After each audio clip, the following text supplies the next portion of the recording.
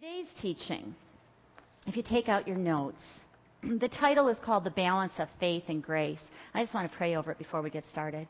So, Father, right now, I just come before you, and I offer myself to be your voice and to convey your truth. I pray, Father, that all of us have a openness so that we are ready to receive what you have for us today, for each one of us. I thank you, God. I thank you for the word that will go forth and has the potential to save, to heal, to deliver, to make whole. And we praise you for it. In Jesus' name. In Jesus' name. And I just feel like I have to stop right now. Is there anybody that has, and if you don't feel comfortable, I understand, but I just sense the left breast. The left breast. Does anybody have anything going on there? I want to pray for it. When I was praying, God said, stop and pray. Anybody else?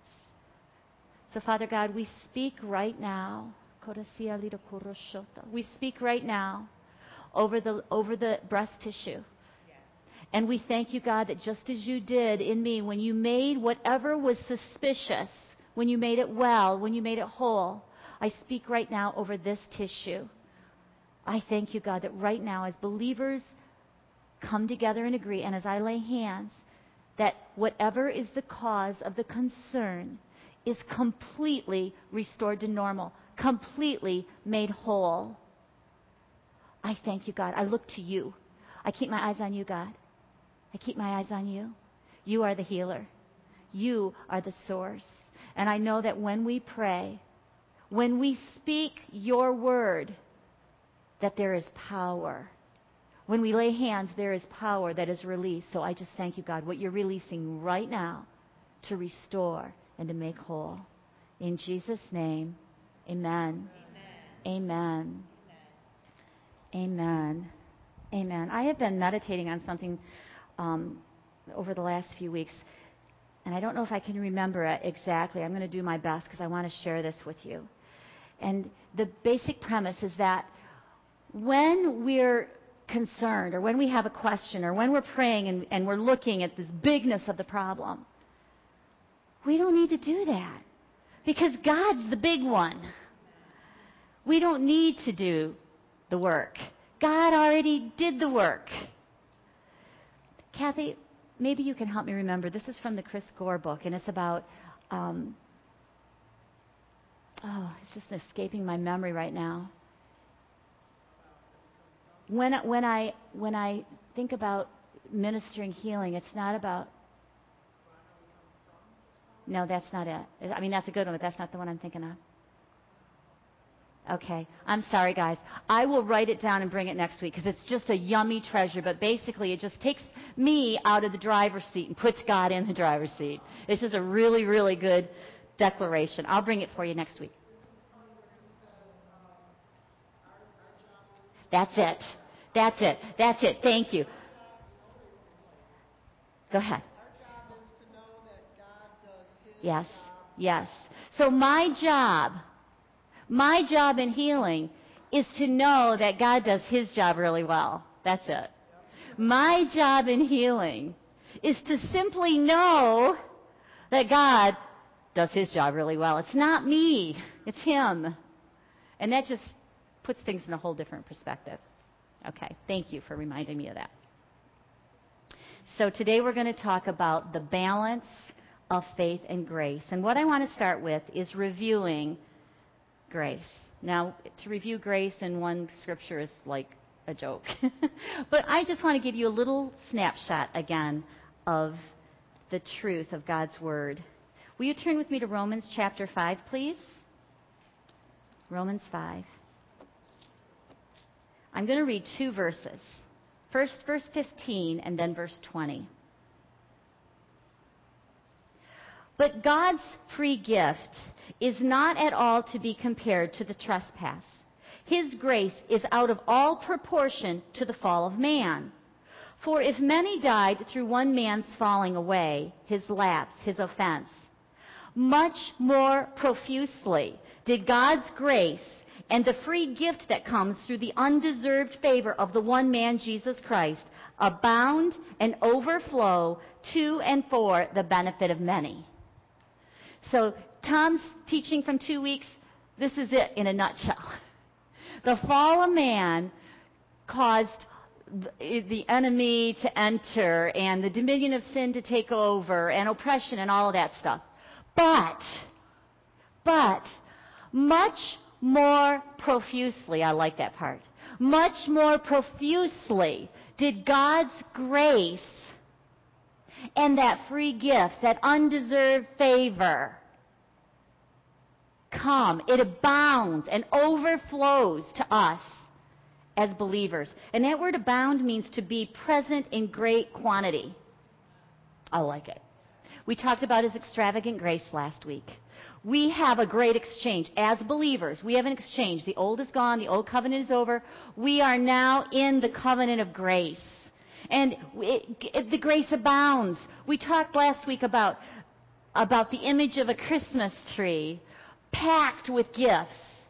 But the difference between my tree and this tree of grace is that every package is priceless. There's not dollar store gifts. Every gift is worth more than we can even begin to imagine because God's grace is so extravagant. And it abounds. It abounds. It's present in great quantity. And then I want to read verse 20 as well. But then the law came in, only to expand and increase the trespass, making it more apparent and an exciting opposition. But where sin increased and abounded, grace, God's unmerited favor, has surpassed it and increased the more and superabounded. So in both of these scriptures, verse 15 and verse 20, there is a delineation between the old and the new. The old, the fall of man, and then the law that came in and showed sin, put a light on sin, made us into this place of being conscious of sin because we were always breaking the law. And so sin abounded. Sin got big in our hearts and our minds and our lives. But because of what Jesus accomplished in the new covenant, and look at these words again, God's grace has surpassed it and increased the more and superabounded. Once again, it's just like multiplied. It exploded. The grace of God is so immense. Now, last week, I want to review one more thing. Last week, I talked about we talked about the manifold, the varied aspects of God's grace. And I talked about 4 points. I'm just going to review these real quickly. The first one is that God's grace is unearned, undeserved, and unmerited. It's unearned. If we give money to charity, if we do mission trips, these are all good things. If we read the Bible an hour a day, if we pray all the time, we can't earn the grace. No matter what. Now, all of those things are great. And do them. They draw you closer to God. But they don't earn grace. Grace is undeserved. Jesus took what we really deserved. We deserved judgment because of the sin that was separating us from God. But Jesus took what we deserved and gave us what we don't deserve, which is grace. He paid the price that we owed. And because of that, we have this extravagant grace that I've been sharing about over the last couple of weeks. It's also unmerited. That means that your own goodness can't earn grace. Now, there are a lot of good people in the world. I considered myself a good person before I was diagnosed with cancer. And when Jenny asked me if I was saved, I said, I think so. And then I started listing the things I did. I go to church. I raised my kids up in the church. I've even taught in a parochial school. Yeah, I think I'm good. And I'm a good person. I had never had an affair. I had been faithful to my marriage. I only did little sins. Nothing big. So I considered myself a good person. But that didn't give me the grace of God. Grace isn't merited by your goodness.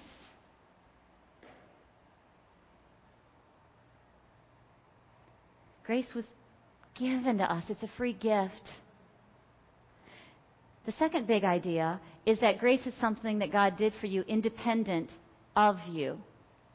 He provided grace for us before we even needed it. Because of His love for us, for humanity.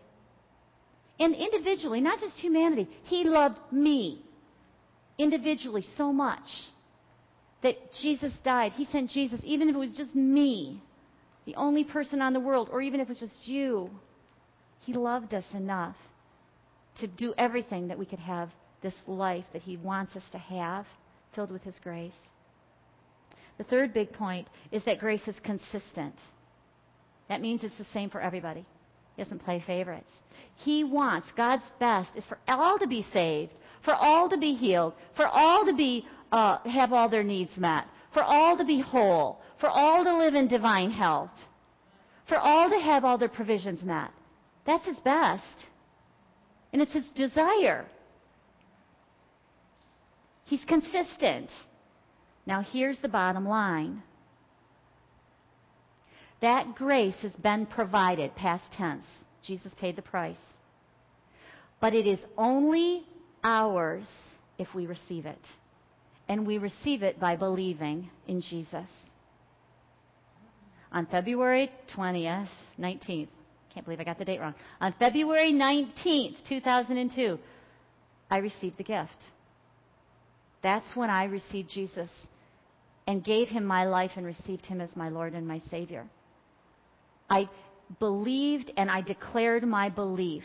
That's what the Bible says many times over, that our part is to believe.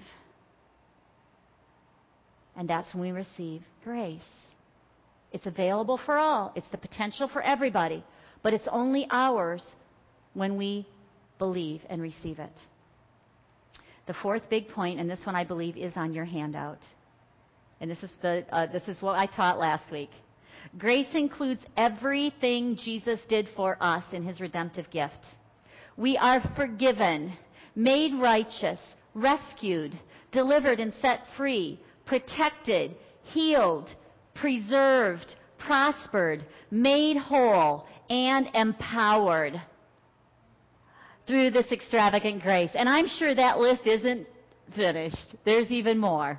But those are the big pieces that I shared with you and gave you scripture, lots of scripture, to back it up last week. That's our benefit package. That's our benefit package. That's good news. Thank you, Lord. So, the big question, $1 million question, how do I access that grace? How do I access the many-sided, beautiful, extravagant gift of grace that God has for us? How do I get that Christmas tree full of everything God has for me? Romans 5, verse 2. Let's turn there in our Bibles. We're already there.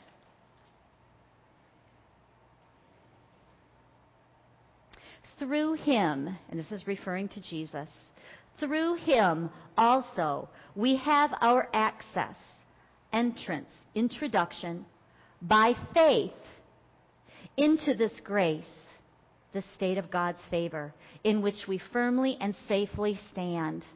And let us rejoice and exult in our hope of experiencing and enjoying the glory of God.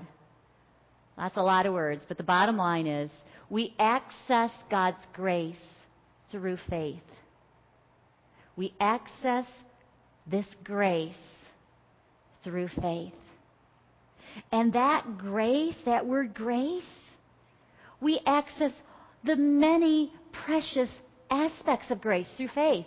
So when we believe that God is the God of healing, we receive healing. When we believe that He's the God of provision, we receive provision. When we believe that He's the God of wholeness, we receive wholeness. When we believe that He's the God who rescues us from hell, we're rescued from hell. When we believe that He's the God who forgives, we're forgiven. Every part of that manifold gift of grace we receive through faith, through believing. The thing is, if we don't know our benefits, we don't know to believe for our benefits. When I was diagnosed with cancer, I didn't know healing was a benefit. I stand here today healed. I learned it was my benefit. And that's why it's my passion to tell you about it. Ephesians 2, verses 8 and 9, another scripture that talks about how we access this grace. Ephesians 2, verses 8 and 9.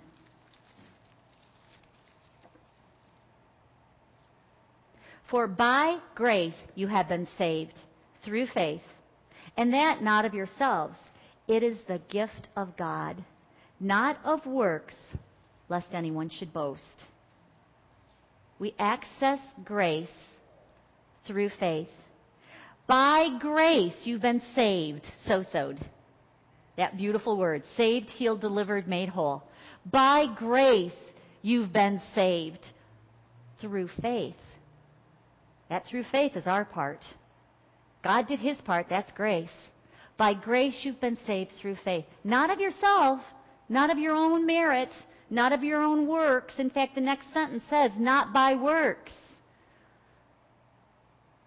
Not by works, but by grace. So that's the access point. So I want to define faith now. If you've come to these sessions, you've heard a lot about faith. Faith is a big deal. It's our part. But what we're going to share today is that it's simple. God doesn't make it hard. We make it hard, but he doesn't. And that's why I want to teach this concept about the balance. I do want to say right here that in the Bible study, God says yes, we say amen. He Heals Today, the 10-week foundational Bible study. There are 3 sessions on faith. There's a lot of good teaching there, and we will be redoing the study again in the fall. But you can, get the book, get the DVDs, whatever. If you want to take that right now and get more teaching on faith, it is available. And we can also talk to you about faith. But I'm just going to give you a short, very short version today, and that is a Hebrews 11:1 definition. Now, faith is the substance of things hoped for, the evidence of things not seen. Let's walk through the scripture. Now, faith is, present tense, now, not past tense, not future tense. Faith is a now, a present tense action. Faith, the word faith, means that we are fully persuaded of something true. Faith means you're fully persuaded of something true. Now, in this world that we live in, we can be fully persuaded of and have faith in our doctor. We can be fully persuaded and have faith in the treatment plan. We can be fully persuaded and have faith in alternative meds. We can be fully persuaded and have faith in ourselves. But that's not what God's Word says. That's not what this is referring to. The power of faith, and we're going to go more into this in a sec, but the power of faith is believing in God. We can't believe in Him unless we know Him. We can't believe in and trust in a God that we don't know. One of the first directions Jenny gave me when she started to tell me about healing was, she said, Cindy, spend time with God every day. Read the Bible and pray. One sentence that changed my life. When I started spending time with God every day, when I started reading the Bible, I didn't even know anything. Literally, my Bible was on the shelf. It was one of the great big ones that you get when you get married with a really pretty cover. That was my Bible. I had never read the Bible. When I started reading the Bible and talking to God on a consistent basis, something happened. I did. Jerry's shaking his head, yes. I've seen so many people come in just like me, not knowing the real God. We knew of Him, but we didn't know Him personally. But faith comes when you know Him. Faith comes, and Tom's going to teach on this in a couple weeks, when you start to renew your mind. You become metamorphosized, like a butterfly, changing from a caterpillar into a butterfly. He's going to teach on that, so I'll let him do that. But faith is being fully persuaded of truth, and this is the truth that we're talking about. Faith is being fully persuaded of truth. And this thing called faith, full persuasion of truth, is the substance. The word substance means the foundation, the base layer. It's the foundation for things hoped for. That word hope is not the word hope that we talk about all the time in our slang language. When we say, I hope this happens, it's more of a wish. But that's not God's definition of hope. This definition of hope means confident and joyous expectation. Okay. Faith, being fully persuaded of truth, is the substance of this expectation and joy that rises up in your spirit, man. It's pretty awesome. When I came into this teaching and started to learn truth and develop a relationship with God, fear fell off of me. And peace took its place. And all of a sudden, and Kent can attest to this, it's almost like, why didn't somebody tell me this? I could have been enjoying this amazing relationship with God all these years. Why didn't somebody tell me? Because it was a whole new fullness of life that we'd never experienced before. Because this is what happened to us. This confidence, this joyous expectation rose up in us. It didn't make sense. I had a death sentence. And yet I had this peace and this fullness and this joy, this thing that rose up in me, and that's what it was. God's kind of hope. And then the second half of the scripture says, the evidence of things not seen. And that refers again to faith. So faith is the evidence of things not seen. The word evidence means proof,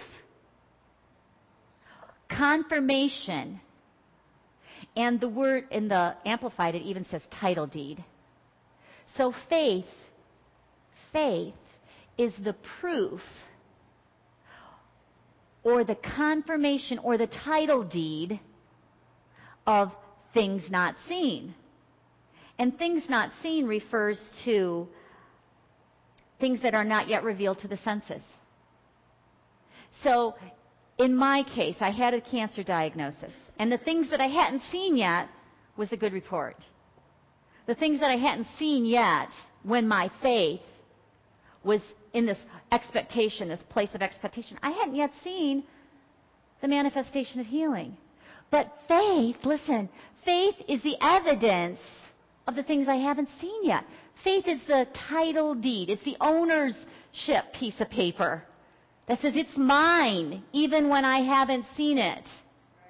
Faith goes outside of the realm of senses. Faith is literally drawing what's already in us, in the spirit part of us, through our soul, which is our mind, our will, and our emotions, and they really get in the way sometimes, into the natural. Just because something is unseen doesn't mean it's unreal. It's realer than anything else.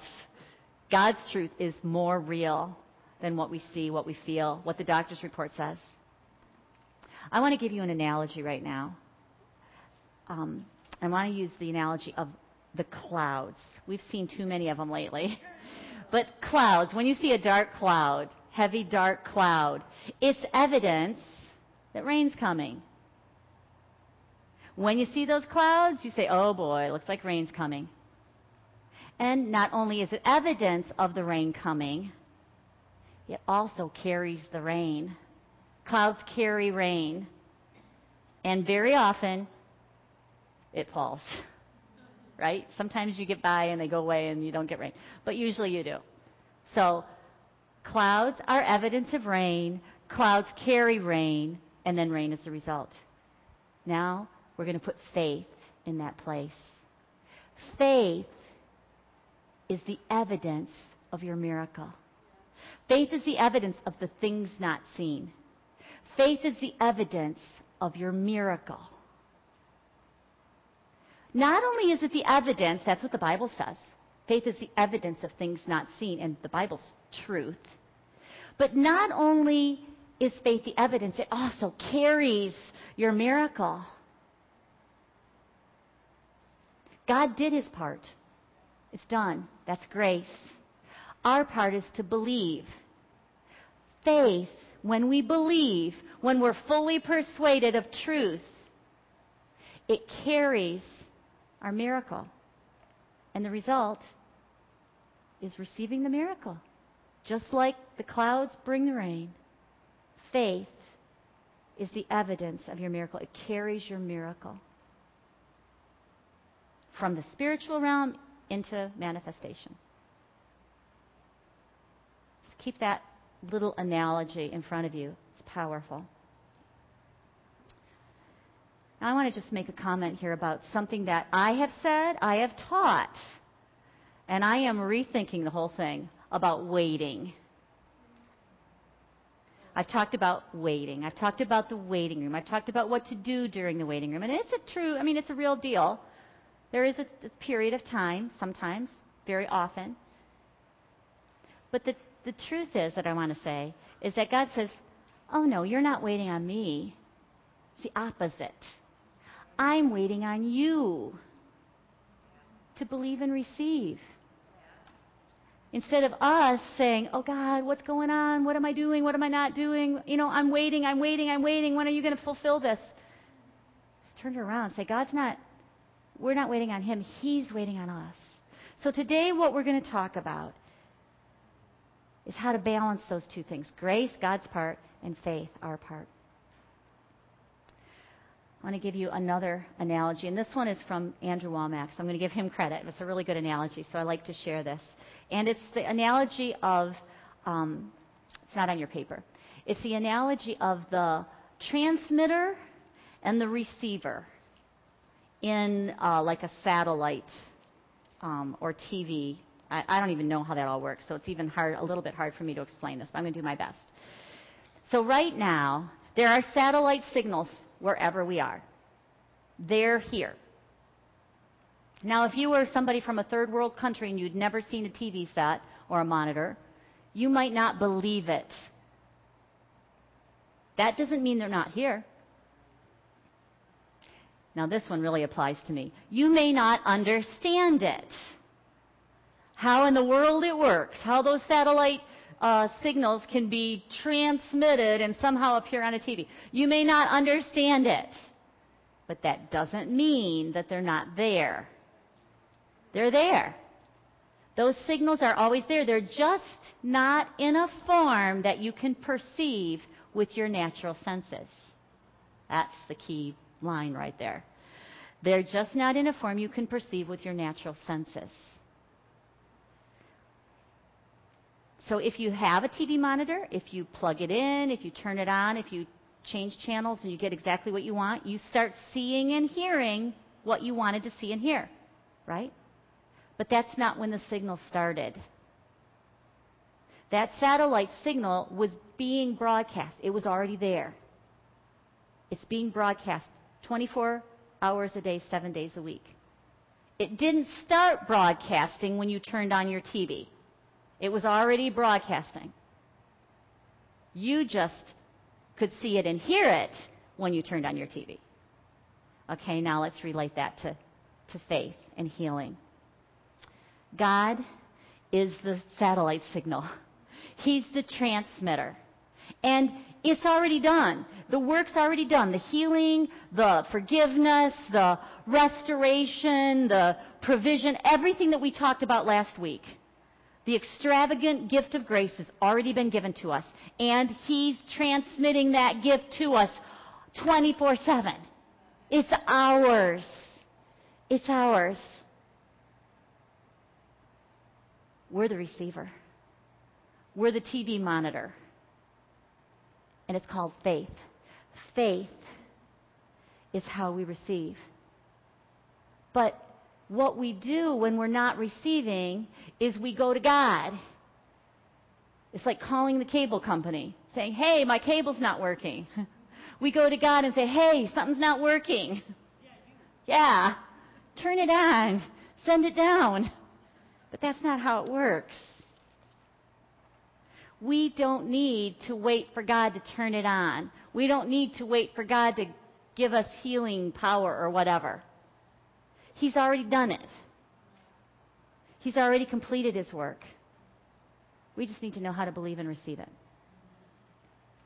So now on your handout, the question is your receiver out of balance? This is what we're going to spend the rest of the time on. Is your receiver out of balance? There are 4 major points I want to talk about. The first one, faith, this being fully persuaded of truth. Faith is not something you do to get God to respond. You don't have to do something, and then, in response to your actions, God heals you. Healing is already provided. It's already part of us. It's in our new creation. I just want you to take a snapshot of a picture right now. I want you to visualize yourself as 3 parts: spirit, soul, and body. Spirit is the part that we can't see or feel. That's where your healing is. It's already there. Our soul is our mind, our will, and our emotions. And then we've got our physical body. So what we're talking about is believing that what's in our spirit is in every part of us, our soul and our body, as well as our spirit. Put your faith in God's healing grace instead of in your ability to make God move.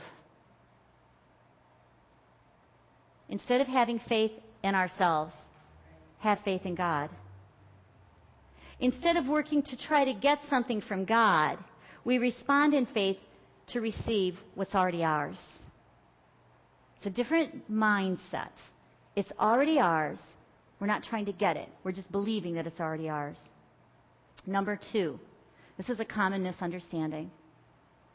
The misunderstanding is that we must fight to get healed instead of fighting because you've been healed. One word difference, but it's a big word. In this misunderstanding, you're trying to obtain healing instead of defending the healing you already have. The misunderstanding, I'm going to say that again, is that you're trying to obtain healing instead of defending the healing that's already in there. It's already in your spirit. It's easier to defend what you've already got than it is to get something that you don't have yet. So if you're sitting right here with a diagnosis of cancer, you can say, I'm healed. I'm defending my healing. And when I declare God's word, when I read God's word, you're not denying the fact of the doctor's report. You're saying, according to God's report, by Jesus' stripes I was healed. It's mine. It's God's grace for me. I'm defending it. Now here's a key. This is where we can get out of balance. If we think that we have to do everything just right, like say enough scriptures, pray enough, read the Bible enough, and if we do everything just right, then we'll get healed, then your receiver's out of balance. It's not about you, it's about Him. Remember, our job in healing is to just believe that He's really good at His job. I printed this up for you. It's an amazing declaration for healing. This is from Pastor Sarah. She put it together in 1999 at Healing School. And Jerry got a copy of it, so I made it for you. But I took something off of it. At the bottom, it said, do this 3 times a day until you're healed. And there's nothing wrong with declaring God's word 3 times a day. That's awesome. But if you think that doing this 3 times a day will get God to move, that's the problem. And that's why I took that line off of there. This is a beautiful declaration. It's all about healing. And I really recommend that you do just take this and feed on it and feed your spirit on it. Tom's going to teach about that in 2 weeks, about feeding your heart with God's word and what that does in the spiritual realm. But don't think that reading that 3 times a day is going to get God to move, because he's already moved. Faith is receiving, not achieving. You may have been a teacher's pet, a good student, everything, and that's all great. That's all great. But faith isn't about achieving. Faith's not about being, the super student. I was talking to Jim today, and I said, I was a complete babe. I didn't know one scripture when I was diagnosed with cancer. And I got healed. I didn't have to know it all. God met me right where I was at. He does that with all of us. And it doesn't matter whether you've been a Christian for 50 years or a Christian for 1 day. His truth is true for all of us. The third point, number 3. And this applies, I'm sure we've all probably been in this place at one time of our lives, or many times. Do you feel like you're inconsistent in your faith? Do you feel sometimes that you're very strong, that you're very filled with peace, that you're praising God for where you're at, you're thanking him for your healing and everything? I mean, you're very super strong, even with whatever's going on in your life. But then at other times, you feel the opposite. You feel weak and confused and fear, and you feel like you're begging and pleading and saying, why, God, why, when, God, when? And if you feel like that, the problem is that you're responding to what you observe in the physical, natural realm instead of responding to the grace of God. When we were opening, Tom was talking about what you set your mind on. It's Philippians 4:8. The word says, set your mind on things. Well, I think I'm getting 2 scriptures mixed up. But it says to focus on what is good and what is true and what is pure. And I don't remember all of them, but it says to focus yourself on the good things. And Tom said, and I agree, that when you put your focus there, the anxiety is going to just fall off of you. So if you find yourself doing the mountain climb and then the valley and the mountain and the valley, and this is a big deal. I mean, we see it. There's so much in our face. There's so much that we are living in the midst of, whether it's stuff that you're having in your body, feeling in your body, whether it's pain, whether it's doctor's reports. There's a lot of stuff, real stuff, that we're living in the midst of. But when we put our eyes on the finished work, God doesn't expect us to be perfect. Thank God. But when we put our eyes on the finished work and see his grace and meditate on the kind of stuff we're talking about today, you'll see you will rise up and be more consistent. Not going to say you're going to be 100%. You probably won't be. I know I'm not 100% consistent. And when I'm not, I ask for help. I ask for prayer. I ask for somebody to, and I sometimes need a little kick in the butt or whatever to say, okay, come on, Cindy. And we all need that. And it's okay. We stand there together. That's what the body of Christ is about. So don't hesitate to call when you need somebody to stand with you in faith if you're feeling like you're in a valley. And we'll encourage you. And we'll declare God's word over you. And we'll speak the way that God speaks. We'll agree with God with you. So the 4th big point I want to make. If Jesus already died for you, and it's already done, 1 Peter 2:24 says, by whose stripes you were healed. That's past tense. Jesus took the stripes on his back once. He only needed to do it once. And by those stripes we were healed. So if he's already done it, how can we doubt that he will do what he's already done? that cool? Faith is believing what God has already done. Now I want to share when I received that revelation. I want to share that experience. I was diagnosed in February with, this is many years ago, it was 13 years ago. I was diagnosed in February with stage 4 cancer. And I got this revelation in April. So for February, March, and most of April, I had been declaring God's word. I had started my relationship with God and was just falling crazy in love with Him. That hope that I talked about was stirring in me, and I still had to fight bouts of fear, but for the most part, I was doing really well in my soul, in my mind, my will, and my emotions. But I was believing that I was going to be healed. And I spoke it all the time. Father God, I thank you that you're taking good care of me. I know that I am going to be healed. I was speaking of my healing in the future tense. On that day in April, when I got the revelation, this revelation that I'm teaching right now, it was a weekend when I had to make a decision about treatment. I told you about this, Jim. The doctor gave me 3 options, and that weekend I had to make a decision. And Jenny told me, she said, Cindy, just go spend the weekend with God. Pray in tongues. Just see where you have peace. And it doesn't matter. She told me, she said, Cindy, it doesn't matter whether you choose option 1, option 2, or option 3. God's going to meet you right where you're at. That just took a big burden off of me. Okay, I don't have to get it right. God'll be there with me. So that's what I did. So I spent all weekend praying and seeking God. And then on Sunday, Charles Capps visited our church. Isn't God's plan perfect? Charles Capps is the man that wrote that little blue book of healing scriptures. He's passed on. He died about a year ago, but because he was an old man, and that's another whole testimony. But I'll save that for another time. But anyway, he was here, and he preached in the morning, Sunday morning, and he preached Sunday night.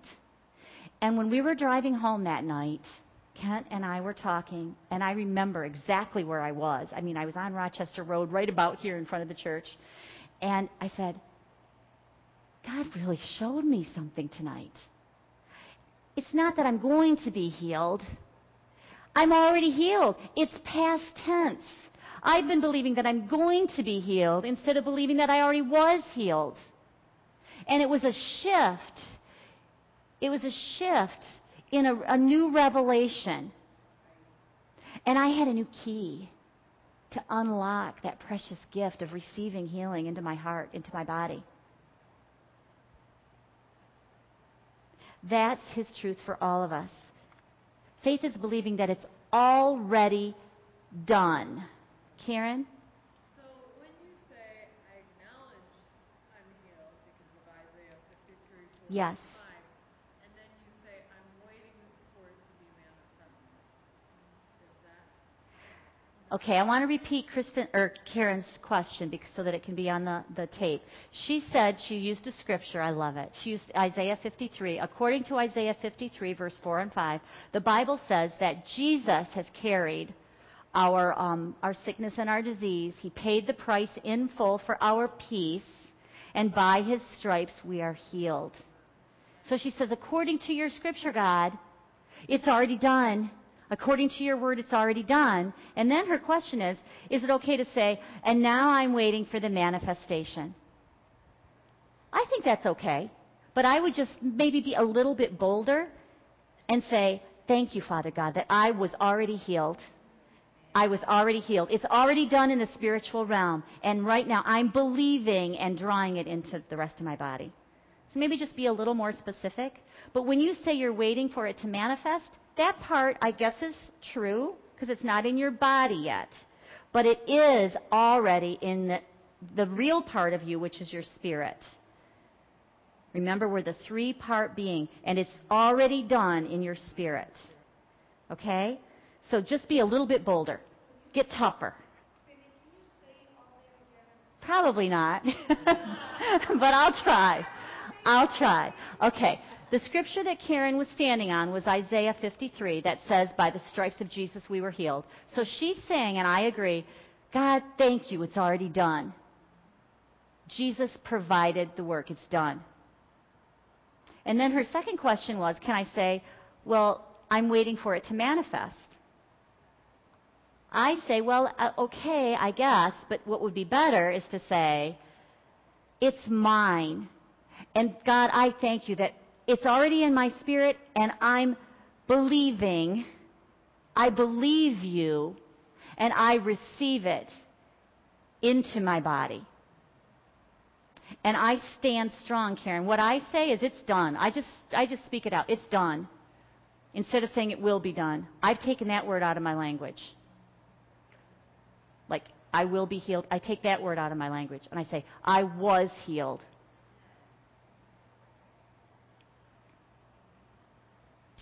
So quit trying to get healed and start trusting that you've already been healed.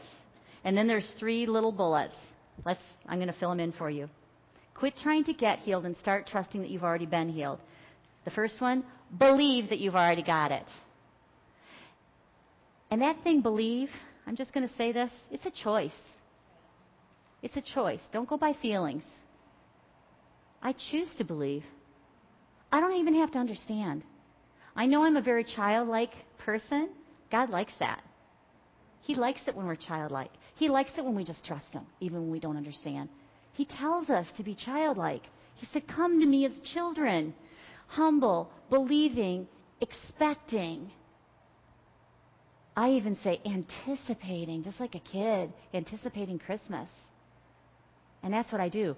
So the first one is believe that you've already got it. You don't have to understand it. Choose to believe it. Believe you've already got it. The second one, talk like you've already got it. And the third one, act like you've already got it.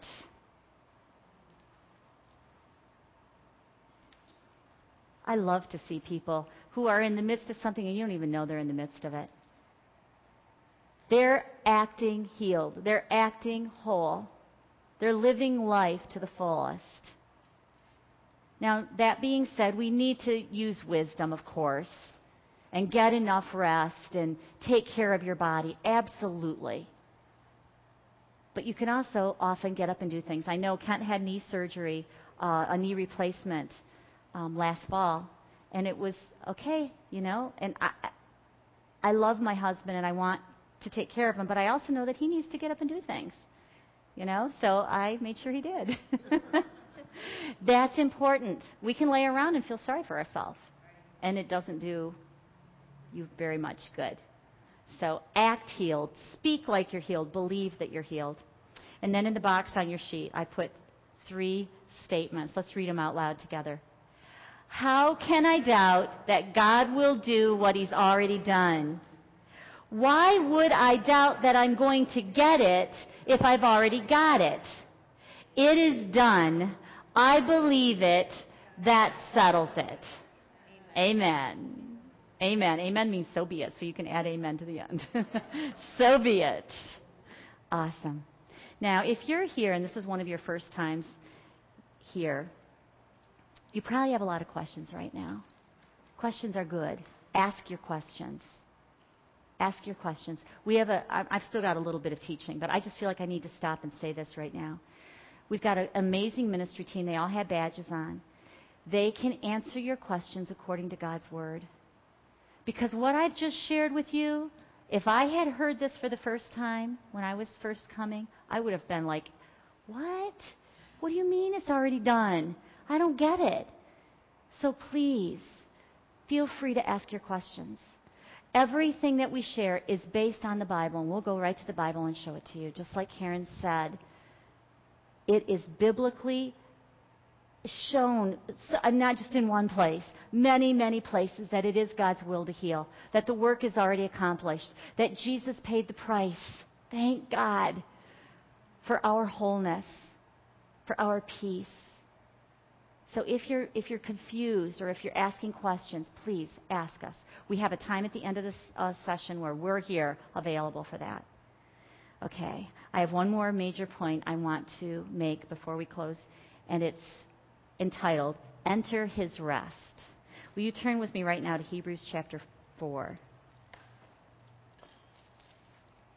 We're going to read verses 1 through 3, And Ken, I'm just going to do one verse at a time, just so you know, whoever's got the clicker. So I'm just going to take one verse at a time.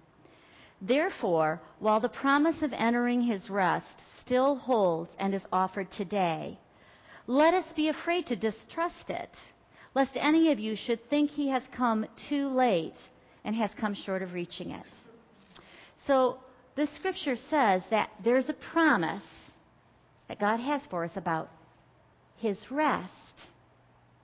This promise was originally given back in the Old Testament days when the Israelites were in the wilderness. God promised them the same thing. We're going to go there in a minute. But he says that's promises for you today, too. That promise still stands. But he gives us a warning. Be careful not to distrust it, or lest any of you should think he has come too late and has come short of reaching it. It's like God saying, you don't think it's too late. Don't think I'm not big enough. You know, some of us think that. We think, oh, you know what, I'm just too sick. One of my frustrations, big frustrations, is in my family. I have a beautiful family. And they often refer people to our ministry. But sometimes they don't if the person is too sick. If they think it's too late. And I get really, really upset. It's like, who are you to say that God's not big enough? Who are you to say it's too late? It isn't. God says so right here. Who are you to think it's too late? Or that God's hand's not long enough or strong enough. That's what this first verse is saying. And then verse 2, this is what it goes on. For indeed, we have had the glad tidings, the gospel of God, proclaimed to us, just as truly as they, the Israelites of old, did, when the good news of deliverance from bondage came to them. But the message they heard did not benefit them because it was not mixed with faith. I'm going to stop there for just a sec. So it says here that the Israelites had the gospel shared with them. They knew the truth. They knew the promise. They knew the promise of that promised land that was set aside for them. That they were going to go through the wilderness and get to the promised land. They knew the promise. It had been preached to them. It had been shared with them. It had been proclaimed to them. But the message they heard didn't benefit them because it wasn't mixed with faith. I'm going to go on in a second. But the same thing with us. You're hearing truth here based on the Bible. You're hearing about God's will to heal. It's being proclaimed. The question is it going to benefit you? The key is, are you mixing it with faith? Faith is a choice. Saying, I choose to believe. What do you have to lose? You have a whole lot to gain. And then it goes on and it says, I'm going to skip some of the stuff in the parentheses because it's kind of wordy. He's saying it was not mixed with faith by those who heard it. And neither were they united in faith with the ones, Joshua and Caleb, who heard and did believe. So it goes on to say there were all of these people in the wilderness. There were 12 spies that they sent to the promised land to check it out. 10 of them came back looking at the problem, the giants, the impossibility of ever achieving, attaining that promised land. 2 of them, Joshua and Caleb, saw the same problems, but they saw the beautiful land that God had promised them. And they came back saying, okay, God, you promised it. We believe you. We can do it. With you, we can do it. But it says the problem was they weren't united in faith. So the Israelites, there were bunches of people, they didn't agree. They weren't coming into agreement with God and with one another. That's why a meeting like this is really powerful, because we're all in agreement. There's a lot of power in the prayer of agreement, and it builds you up. Sometimes when you're at home, you might not have the agreement. You might not have people that are surrounding you, agreeing with you, believing with you, speaking into your life. But you have it here. And I know it's only once a week, but that's why we give you a phone list, because if you need us in the middle, call us. But it's powerful to come together. But the Israelites didn't do that. And then it goes on, verse 3. For we who have believed, adhered to, and trusted in, and relied on God, do enter that rest. We, and this is for me, for you, we who have believed, we who have chosen to believe, have entered that rest. We do enter that rest in accordance with his declaration that those who did not believe should not enter. So if we believe, we enter the rest. If we don't believe, we don't enter the rest. And then Jesus, or the scripture says, as I swore in my wrath, they shall not enter my rest. And this he said, although his works had been completed and prepared and waiting for all who would believe from the foundation of the world. The work was done. The work was done. It was past tense. Jesus had a plan. It was a completed work. Their part was to believe it and receive it. They didn't benefit from it. They didn't enter the rest. They didn't enter the promised land. They didn't ever get it except Joshua and Caleb, who believed, and the following generations. But in that generation, none of them received it. The original generation that was in the mass exodus, they all died in the wilderness except Joshua and Caleb. And then the new generation is the one that entered the promised land. Now, put that in your life.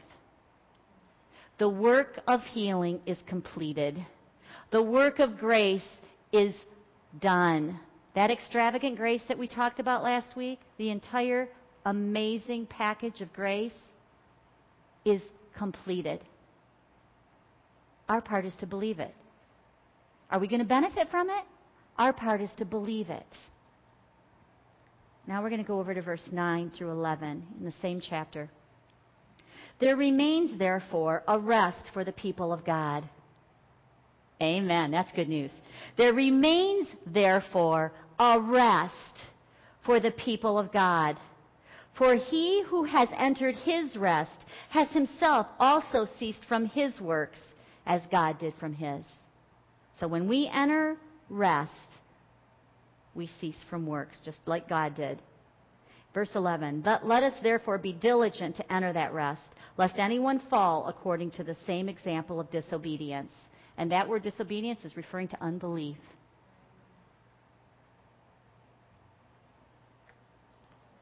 I want to read, I want to make one point, and then I'm going to read it from another translation. This is the point I want to make. It talks in here about entering the rest. It talks in here about, let us therefore be diligent to enter that rest, lest anyone fall according to the same example of disobedience. I want to tell you what the scripture does not mean. It does not mean that we should just sit back and do nothing. It says, enter his rest. Okay, God, I'm resting. Bring it on. That's not what it means. That would be like not plugging in your TV and expecting it to work. We need to be plugged into God. But what it does mean, and this is the balance piece between grace and faith, what it does mean is that we need to cease from our works and thinking that we have to earn God's favor. It does mean that we need to cease from thinking we have to do something to get God to move, to get God to heal us. That's not true. That's the imbalance part. And now I want to read this final scripture. This is the same scripture from the Amplified Translation, verse 11. Let us therefore be zealous and exert ourselves and strive diligently to enter that rest of God, to know and experience it for ourselves, that no one may fall or perish by the same kind of unbelief and disobedience into which those in the wilderness fell. So I've just said rest, enter his rest. And then it says, be zealous, exert yourself, and strive diligently to enter the rest of God. I'm going to give you this word, and then I'm going to tell you about what's coming. This is what God says. When you work, I rest. But when you rest, I work. Being in that place of rest, believing, simply believing, is when he can take over. We're letting him be God. Over the next 3 weeks in our meetings, in our Jesus Christ Heals Today meetings, we're going to be sharing 3 components of entering his rest. How to strive diligently, or whatever it said, zealously, diligently, and enter his rest. There are 3 things we're going to teach on. Next week, Fran is going to teach on coming to know the love of God. It's a big deal. It is number 1 in entering his rest. Fran, I heard somebody share this a week ago, and I'm just going to share it with you just to soak. And that is, we talk about the Holy Spirit baptism, which I'm going to teach on in August. But think about the baptism of the love of the Father. Being immersed. The word baptism means to be immersed. Being baptized in his love. That's just been stirring in me. So Fran's going to teach next week on being baptized in his love, being immersed in the love of God. This is the number 1 way to enter his rest. The second thing that Tom is going to teach on the following week is how to constantly renew your mind with God's Word. And you will be transformed. You'll be made new. Old thought patterns will be demolished. They'll be replaced with new ones.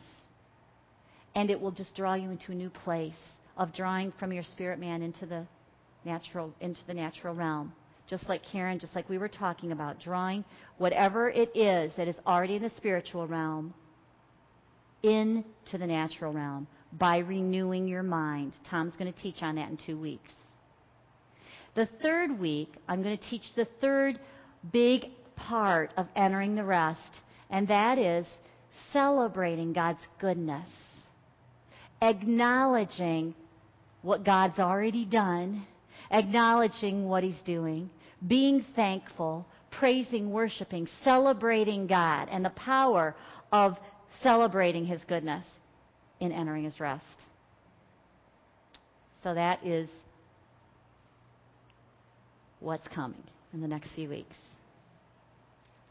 Okay, I'm going to close with prayer, and then Kent's going to get a video ready for us, and then we'll pray. Father, we love you, we love you, we love you, we love you, we love you. And we thank you for your love. We acknowledge your love for us, Father. We acknowledge that you have done so much for us just because you love us so much. We didn't have to earn it. Just like my grandbabies, they don't have to earn my love. I just love them like crazy. God, I thank you that you love us that way, except multiplied 100 times over. We thank you, Father. We thank you for what you have done for us. We thank you for the finished work of the cross. We thank you that by Jesus' stripes we were healed. We thank you that you've completed the work. We thank you that you're really good at your job, and we don't have to be. Father, my prayer is that you can ignite the revelation of the finished work in us. Ignite it so that it's on fire. Father, I thank you that we believe you more than we believe anything we see or feel or hear. We believe your truth, and it trumps everything else that we see in this world. We win because you win and you're in us. We receive your final word. We receive your final word, and we praise you and we thank you for it. And right now, I declare that your final word is alive and active everywhere in these people. It is alive and active. It's already accomplished in their spirit. But I thank you, Father, that your word is powerful, it's alive, it's active in our souls and in our bodies. I call bodies healed. I call cancers destroyed. I call sicknesses completely recovered. I declare that infections can't even live in our bodies because you are in us. Our bodies are the temple of the Holy Ghost. I thank you that our bodies are strong and whole and healthy. And we just glorify you, Father. We glorify you for all that you have done, all that you have accomplished. We choose to believe it. We choose to receive it. In Jesus' name, amen. Amen. Amen. And